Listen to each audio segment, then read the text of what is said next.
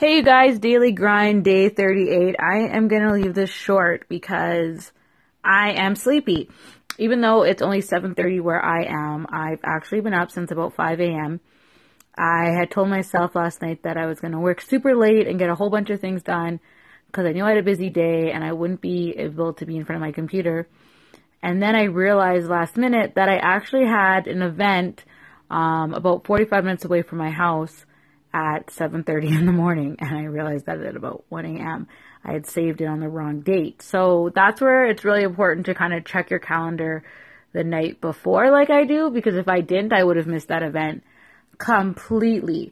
So that I did not get much sleep. I had to get up early and drive. And so the lesson of today is to wear clean underwear. And you're probably like, what the heck is she talking about?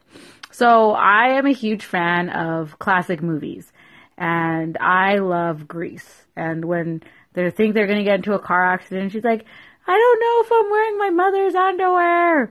Oh my gosh. And then there was another version and someone was like, I don't know if I'm wearing clean underwear or I'm going to die in dirty underwear.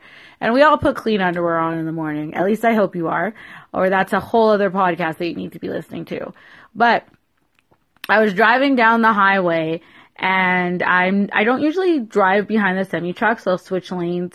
I watched Final Destination growing up, and all of a sudden, something came flying off the truck, and I just saw this big white stick, and I was like, this is the moment I die.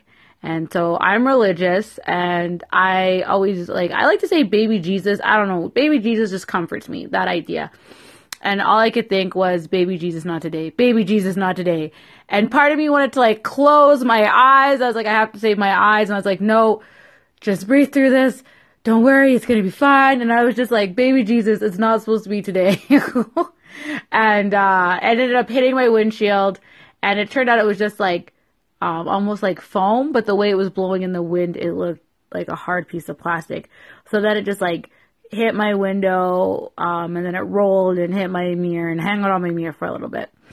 And I was just spooked, and I was like, I don't know if I need new underwear right now.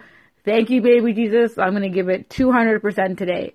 And part of me almost needed that to happen, because while I was driving to that event at the time, I don't think I was 100%.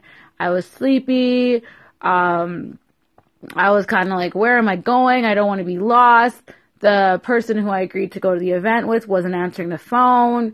And I was starting to kind of let those things creep into my head. And that just reminded me to always be giving 100%. So within that moment, I was like, you know what? I am alive. And to some, that might seem really silly, like it was just something flying at you at the highway. But if you're on the highway and you're going pretty fast, something small can really take you out. And so I just went in and I gave 110%, even though I was tired.